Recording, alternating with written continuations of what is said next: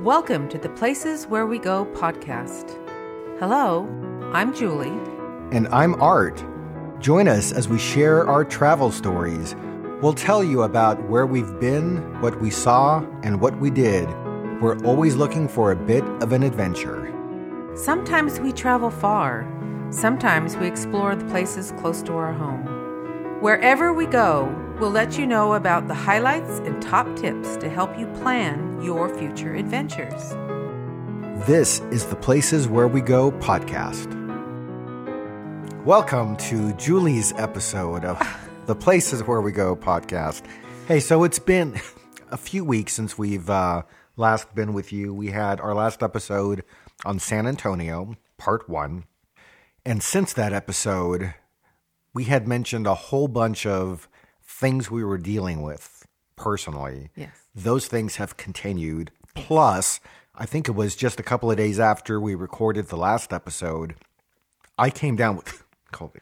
And there you go. Art came down with COVID. Thank you. I'm still having trouble talking. Yes. So Julie's going to carry most of this episode. So we're going to take you through some more things we did in San Antonio.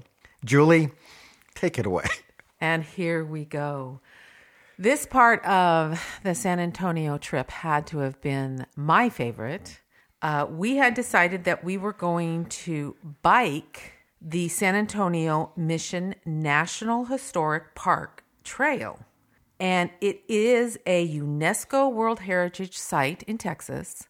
And we decided to bike it instead of walk it because the distance that it took to go from each mission. From mission to mission, basically. Yeah, I think our original options were to either drive from mission to mission in a car. We threw around walking, but we knew that that kind of walking would take all day plus. So plus for sure. Yeah. So it's something that we ruled that out. Oh. And we had kind of taken a drive in that area, and we found the bikes for rental in the city. So that was fantastic. Yeah, and they're electric bikes. They're not pedal your own. They were electric bikes. Yeah, you which pop was in even your cooler. Credit card, take a bike, and off you go. Yeah, so we thought that's pretty neat. That's a good way to get around. A little bit nervous because we hadn't ridden a bike for over 30 years.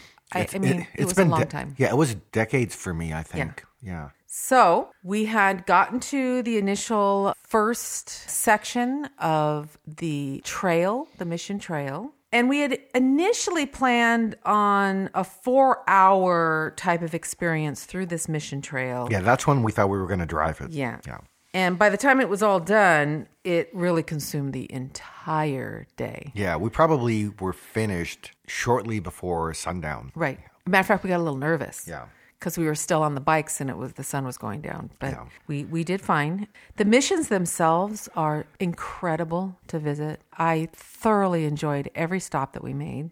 It was probably close to a half an hour at least between each one, with the longest one probably being the Mission San Jose. Yeah. No, so the missions in Texas are a bit different than what we're used to in California, because our missions in California are roughly about 40 miles apart. So they're like a complete day's journey. If somebody was traveling on horse or whatever the mode of transportation was back in the day, these 4 missions in Texas are much, much closer together. Right. So you can easily knock 4 of them out in one day. In one day, easily. The highlight, I thought, was, and I think you agree with me, was the final stop that we had, and that was at the Mission Concepcion, where we kind of stumbled onto somebody that was speaking about the mission. He was a volunteer, and he had been doing this for years. There was some cessation for him because of COVID, but he was resuming his talk. I can't remember how often he did it. I don't know if it was once a week. I believe it was once a week, if not 2. And he would just come and people would gather and he would start in the mission church itself and talk about its mission's history. And it was fantastic. The backstory that he provided about this mission, we were captivated. It was so incredibly interesting. And none of it was really something that we had seen or read about, whether it was on the placards or in some kind of writing that we picked up. We didn't know this about the mission until we heard this volunteer tell us. So he was able to convey that on a certain feast day within the Catholic Church, which is called the Feast of the Assumption, there is a spectacular kind of phenomenon with light within the church itself. And it happens every August 15th, regardless of what is happening in the celestial heavens somewhere. And apparently, regardless of leap year or not, which is really interesting. Right. So super fascinating. I would highly recommend, if you're interested in that and you visit this particular mission, to look into that. What is it that happens, Julie?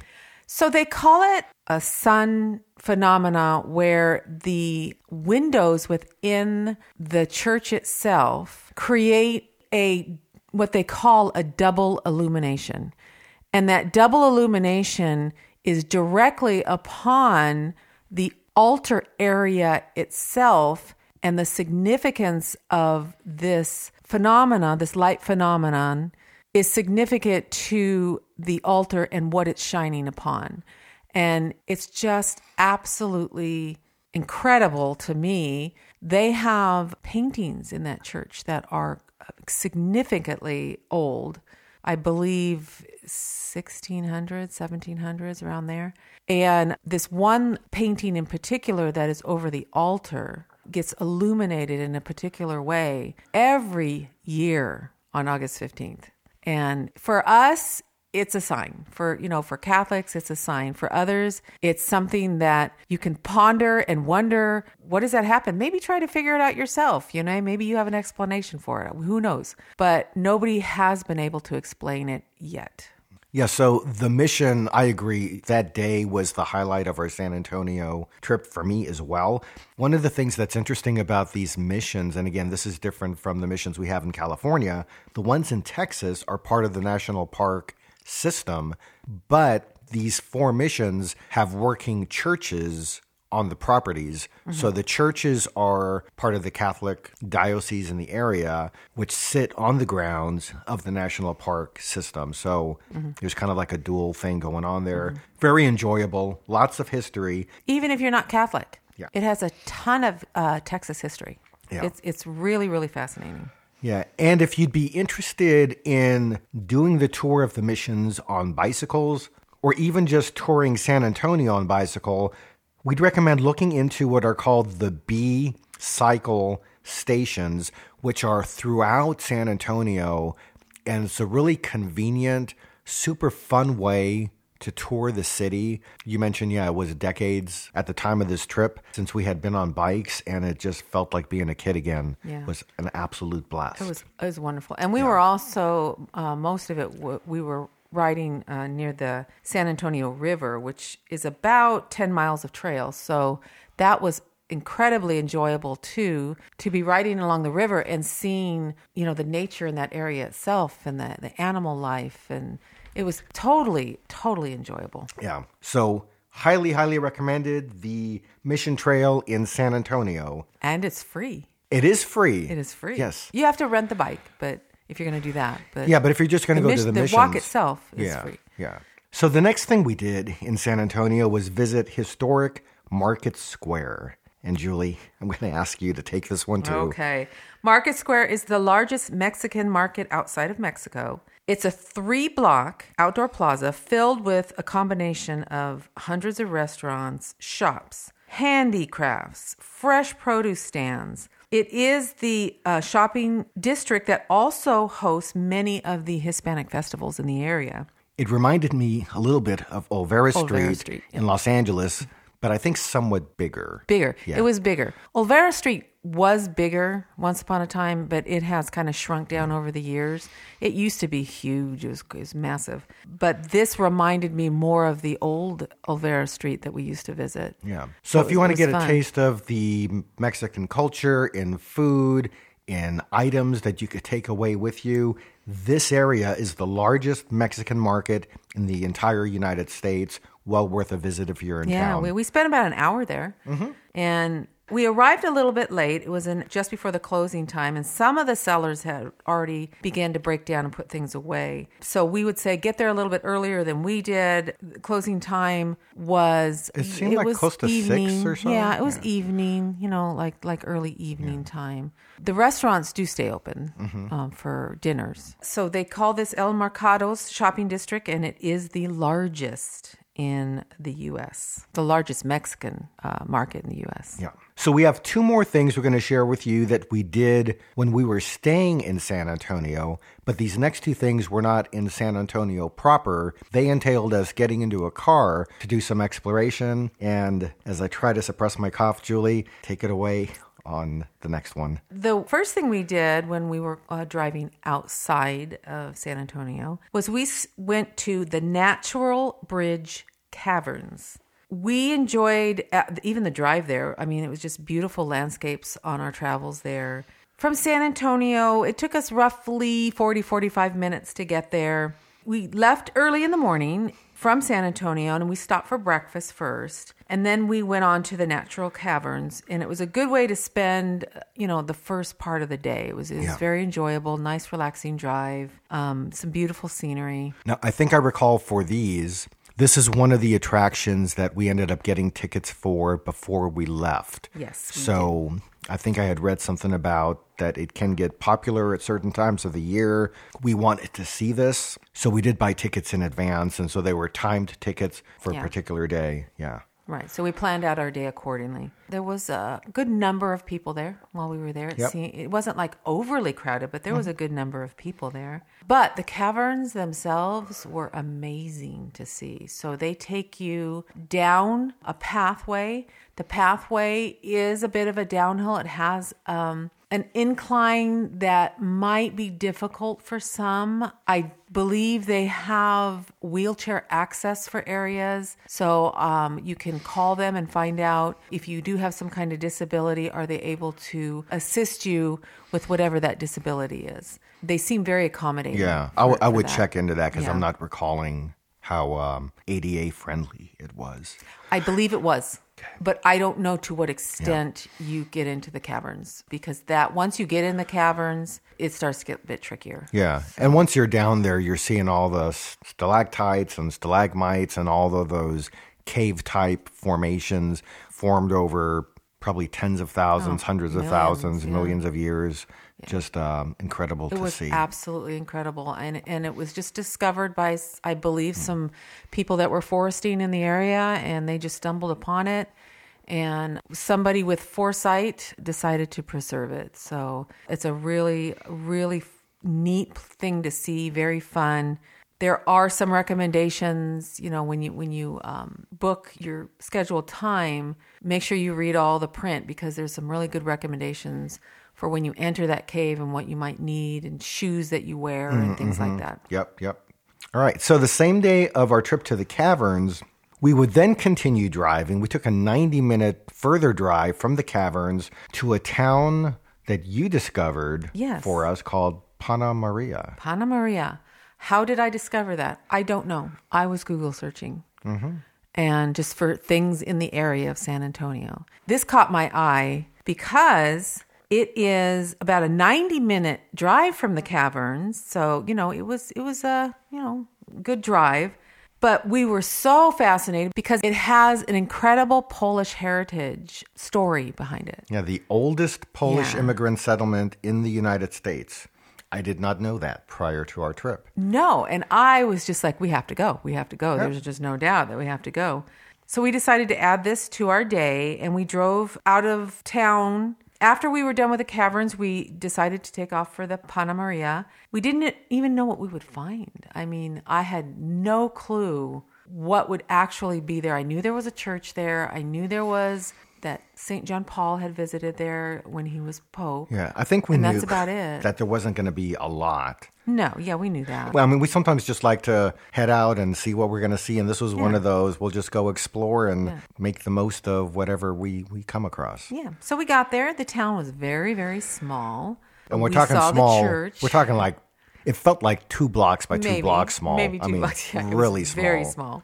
It had the church, had a beautiful church there with a nice heritage site building that they had built, I believe, after Pope John Paul had visited. Yeah. And it was the largest structure in the area. Yeah. It was the biggest thing there. We spent some really quiet time in the church. Yeah, so that was open. Yeah, So the church was open, but the town itself, it did have a little museum, but the museum was closed. I knew it had a museum, but I didn't know it would be closed. And I don't know if it's a museum or a welcome center, a small building Yeah. across the street from the church. They called it a museum. Yeah, but- so this is one of those places, if you're interested to go, you would want to find out in advance what are the opening hours of the museum/welcome center, as well as the larger building that's on the property where the church is, which seemed to be like some kind of hall that was also, I think, museum-like. Yeah, that was at Heritage Center. Yeah, okay, there you go. Yeah.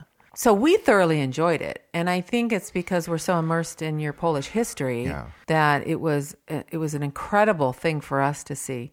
But I would suggest when you go on your journeys and you go to certain cities, try to look outside of the city and see what's available outside and take those trips because you could find some pretty fascinating things. And San Antonio itself does have a history of immigrants from multiple areas, most of them from Mexico, probably South America as well, but there's also some European immigrant history as well. Incredible history. So I think there's things there for people with German heritage, with other heritage. So those are the kind of things you can seek out and make those add-ons to your trip. Yeah. So we did this one because, as you mentioned, I'm a first generation Polish American. And, after spending some time in the church and just walking the grounds, we then went to the local cemetery. Yeah. Spent some time walking around that. Cemeteries are also sometimes interesting. Well, Polish cemeteries are Yeah. very interesting because the cultural background of their cemeteries is you do not let it go to ruin. It is constantly upkept. And when we were in Poland, that was a perfect example of that. I mean, it was absolutely amazing. Probably the most stunning cemeteries I've ever seen. Yeah.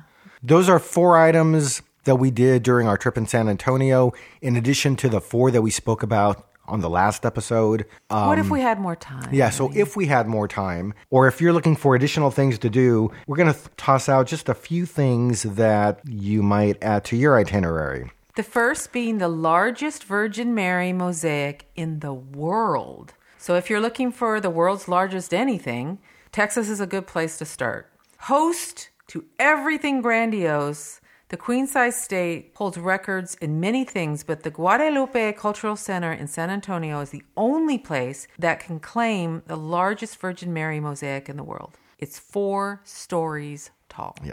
And if you're looking for big things and tall things, in San Antonio, there's the largest Boots in Texas, which you can drive by for a photo opportunity. You have a Japanese tea garden that's renowned in San Antonio. Along the themes of saints and things Catholic, there's St. Teresa of Lisieux painting. It's a priceless work of art that hangs in the Basilica of the National Shrine of the Little Flower that was created by the saint's own blood sister. The art shows St. Therese, known as the Little Flower of Jesus, holding flowers and a cross while surrounded by angels. So another thing, if you're interested in, it was also seen by the Pope and blessed by the Pope in 1927. Yeah. And for activities that perhaps might be attractive to families with young kids, you have San Antonio SeaWorld, which is the largest marine adventure park in the SeaWorld chain. It also has roller coasters, water slides, and swimming pools. And you also have the San Antonio Zoo, which is the 3rd largest zoo in the United States. Also within San Antonio itself is the Tower of Americas. It's a 700-foot tall tower that can be seen from anywhere in the city. It's the tallest building in San Antonio, and I believe there's a restaurant on top, right? Yeah, in fact, we were going to go there either to eat or to get a drink, but there was no getting in. You had to have reservations. Yeah. And, by the time I think we learned about it, we had seen it as we were driving around. And I had tried to see if we could get in, and at least during our time there wasn't enough time to make a reservation. Right. So on a future trip, perhaps. So if you are interested in visiting San Antonio, there are certain things that kicked in for me as far as our going right after Christmas. And that's just they have beautiful Christmas decorations along their Riverwalk, and it stays up till the early part of January. Yeah. They also have the Alamo Bowl, if you're into sports. And there was so much Alamo Bowl activity during our trip, tons. which just made for a super festive atmosphere. Mm-hmm.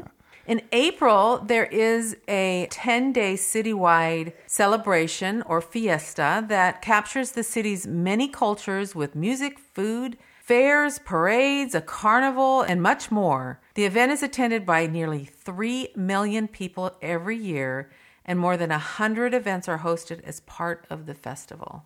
Summer, it can be unbearable for many people because it does have high humidity and high temperatures that sometimes exceed the 90-degree Fahrenheit mark. So April through November are your prime times to visit San Antonio. Yeah, and by the time this episode hits, is probably in the time frame that some people start thinking about what they're going to do like around the Christmas holidays. Mm-hmm. So if you've not been to San Antonio, it's a wonderful place to visit, especially during the Christmas season. So we suggest, consider it for a future winter destination. And with that, Julie, thank you for carrying the bulk of the load on this podcast because my COVID cough has not gone away. And depending how it goes, we'll kind of play it by ear in terms of when our next episode will be. Because this thing has taken a while to get over. Yeah, unfortunately. May you all stay healthy and free from COVID. Amen. Yeah. So we hope you heard some things that will help you plan your future visit to San Antonio. And if you're not subscribing to us yet, take a minute to subscribe to Apple Podcasts, Spotify, or your favorite source for podcasts and catch up on our future episodes. And we would really appreciate it if you would like to leave a review or comments for us. We love that. You can also follow our adventures most weeks on our YouTube channel, The Places Where We Go. So until next time, thanks for joining us. And I hope you have pleasant and wonderful summer vacations planned. Bye for now. If you have any comments or information to share with us about travel, you can write to us at comments@theplaceswherewego.com. You can also follow us on social media. We're on Instagram as The Places Where We Go. You can find us on Twitter as The Places Where One, the number 1. And you can watch our travel adventures on YouTube, where our channel name is The Places Where We Go. Thanks for joining us, and we hope to see you at the places where we go. See you next time. Bye now.